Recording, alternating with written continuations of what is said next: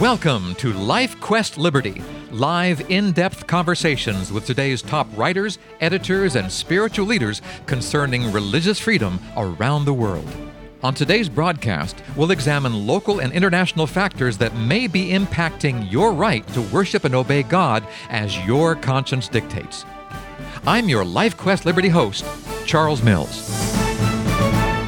Give me that old-time religion, give me that old-time religion, give me that old-time religion, it's good enough for me.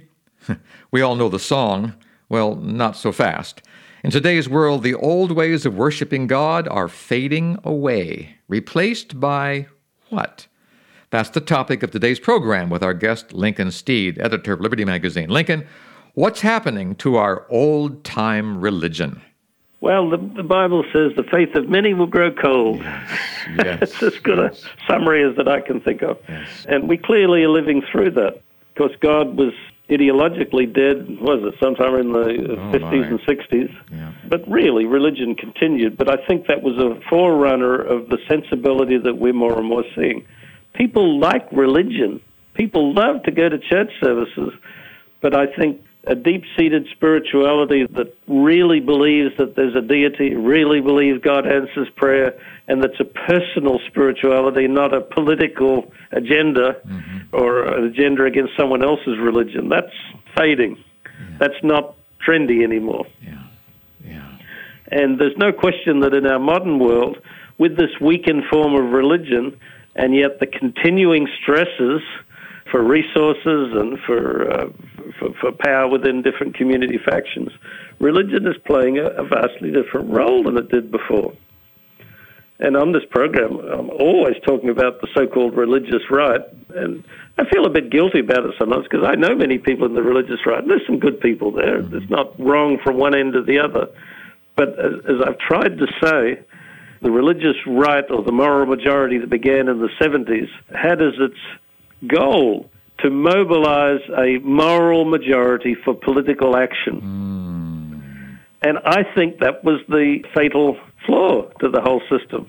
You can hunt all you like in the New Testament, and there's just no model for political action by Christians. That's true. Easy find contrary statements. Jesus says, my kingdom is not of this world. If it were, my followers would fight for me and all the rest. And he even said, the poor you always have with you. Yeah. He didn't say, let's get rid of all of the poor, but, he did tell the rich young ruler, give all that you have to the poor and then follow me.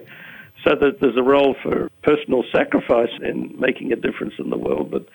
But certainly religious pressure groups to twist society to their ends, it's not a good thing. And it really, I think, has been empowered by this loss of the old-time religion that you're singing about. Lincoln, you and I both have done mission experiences. We've done mission work, and the idea of the mission work is to go and save souls, and we set up a tent or we rent a building, we have people come in, and we tell them about God, we tell them about the laws that God has put in place for us to have us live better lives. And some people listen and change, and some people don't. And as we watch those people who don't leave the auditorium, we think, well, how am I going to get them now? I know. Let's make it the law of the land that they do what God tells them to do. Is that what's happening here, at least as far as the far right's concerned? But it misses the whole point because it's not even a religious saying. Someone persuaded against their will is unpersuaded still. This is true. And so if true Christianity is about changing the mindset, the heart, I mean, how does that accomplish it? Yeah. Not at all. It just makes the religious person, and maybe I could use a better word, makes the Pharisaical person feel like they've accomplished something, because someone like that judges their religion on externals, not on the real dynamic that's driving it. Someone like that might be very happy since they're about show and doing things. If they make other people do the same thing, they've increased their personal power and they've solved the... I'm trying to think of the Bible story. The Pharisee, I think, was a little troubled by the sight of the poor person. Yes. So you get that out away from your side. But if you're, as the missionary used to be, someone that wanted to reach into that person's psyche and change their life for the better, and yet not force yourself on their society, which is sort of a new way of seeing it. Yeah. Many missionaries made that mistake. Yes. It's a different dynamic. But the reason I brought up this topic for this program is I've got a good article for the upcoming issue of Liberty that I didn't so much assign it as discuss it over with Ed Guthrow, one of our authors, as you are. And he titled it, Who Hijacked My Religion? And I think he's given a pretty good outline of what we've discussed a bit already so far. And with our listeners' allowance, I'll read a couple of paragraphs of what he wrote. The fusion of a nationalist agenda of faith and identity politics was emerging while a considerable section of the faith community and astute politicians played each other like fiddles, shamelessly pinning a campaign button on the robe of Christ, wrapping him in a flag, then parading him around as a political tool. I do not recognize that Jesus. Wow. And so that's what happened in the 70s and 80s and right up through this new millennia. And this resonated with me too, because I'm always anxious, as all religious liberty activists are, to see how we can involve young people. Yes. And what witness are young people getting from politically activist Christianity? He says this, myriads of young people have grown up in this unsteady climate with the perception that Christianity and a particular strain of political conservatism are one and the same. Yet not all Christians are comfortable with this reality and wonder if Jesus and the words, my kingdom is not of this world, is being kicked to the curb. What is the fallout? What price has been paid after years of this uneasy dance between faith and the compromise for political influence? You know, I've been studying into this a little bit, as you do on a regular basis, and there is a shift. The new time religion seems to be that religion of the heart, seems to be that religion right where Christ said it was supposed to be. I want to set up my kingdom in your heart. Would you agree that perhaps in this world today that young people are beginning to say, hey, I want a heart religion, not a corporate religion or a head religion. I want my heart to feel this every time it beats. Am I right? Yes, but I don't know that the churches have noticed it. Because young people are inherently idealistic. They think that way generally, not just on religion. But that's not a bad thing. That's a good thing that they're idealistic. We should be idealistic. Right. No, it's a very good thing. Yeah. But they're not so much seeing it in the church, so it's not been harnessed. The statistics are plain that there's a lot more people that are identifying as spiritual, but they're not connected with any church. They have a sort of a spiritual sensibility, but a lot of church activity turns them off. Yeah. Yeah. And somehow we need to encourage the churches to change their climate so that they, as an organization, are more attractive to this spirituality and idealism of young people. Fact one, then, that the young people today have the right idea. They're idealistic. They're wanting to set up the kingdom of God in their hearts. Fact number two, churches are not doing a really good job of harnessing that. No.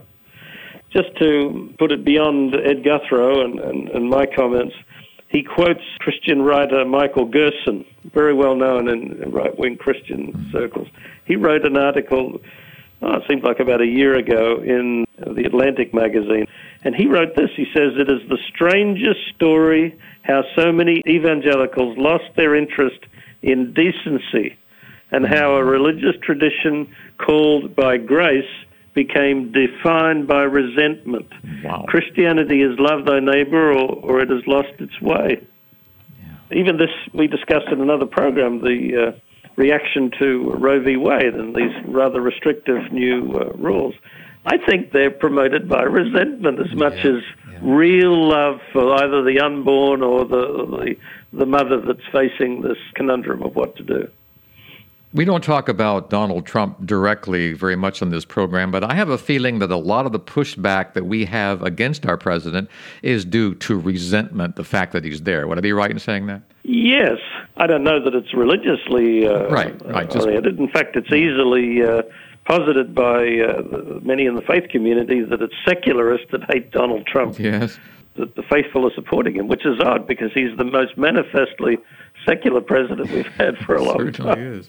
Yeah. But it's the right of anyone to back anyone in the political sphere. Yeah. But I think it's, as Gerson said, it's a shame that Christianity has been so easily bought, that it's silent on an aspect of morality because it wants the power. Okay, so we see the problem. What are we supposed to do? How do we move forward from here? I don't think Ed Guthrow gives the answer. As part of the problem, let me read one more paragraph because I could say it, but I think he summarized it well. It's something that many people may not be aware of. He says, a branch of the movement, Seven Mountain Dominionism, calls for believers to take control over 7 leading aspects of culture. And these are family, religion, education, media, entertainment, business, and government. Family, fine. Religion, why not? Yes.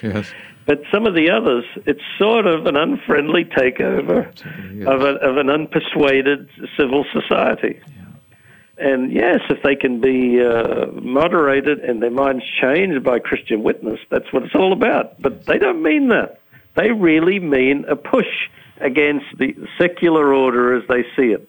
And how does that differ from a theocratic state in any way? I don't think so. And of course, dominionism derives from Christian Reconstructionism, which openly calls for an Old Testament-style regime in America. We are being called to introduce people to Christ's love, not necessarily to Christ's laws. And we seem to have that backwards. We come at people with laws and regulations and thou shalt nots, and we should be coming at them with, I love you. You're pregnant, you're not married, I love you. You're an adulterer, I love you. You're a thief, I love you. You're confused, I love you. That needs to be the marching orders. Am I right in saying that? Yes. And let me read again. Yes. I want to read a lot this program. Yes. Ed wrote, he says, I do not recognize the Christ infused into today's political religious quagmire. He bears no resemblance to the Christ of the New Testament, the one who said, I am the way, the truth, and the life.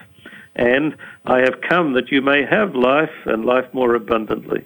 That Jesus is about building up, not tearing down.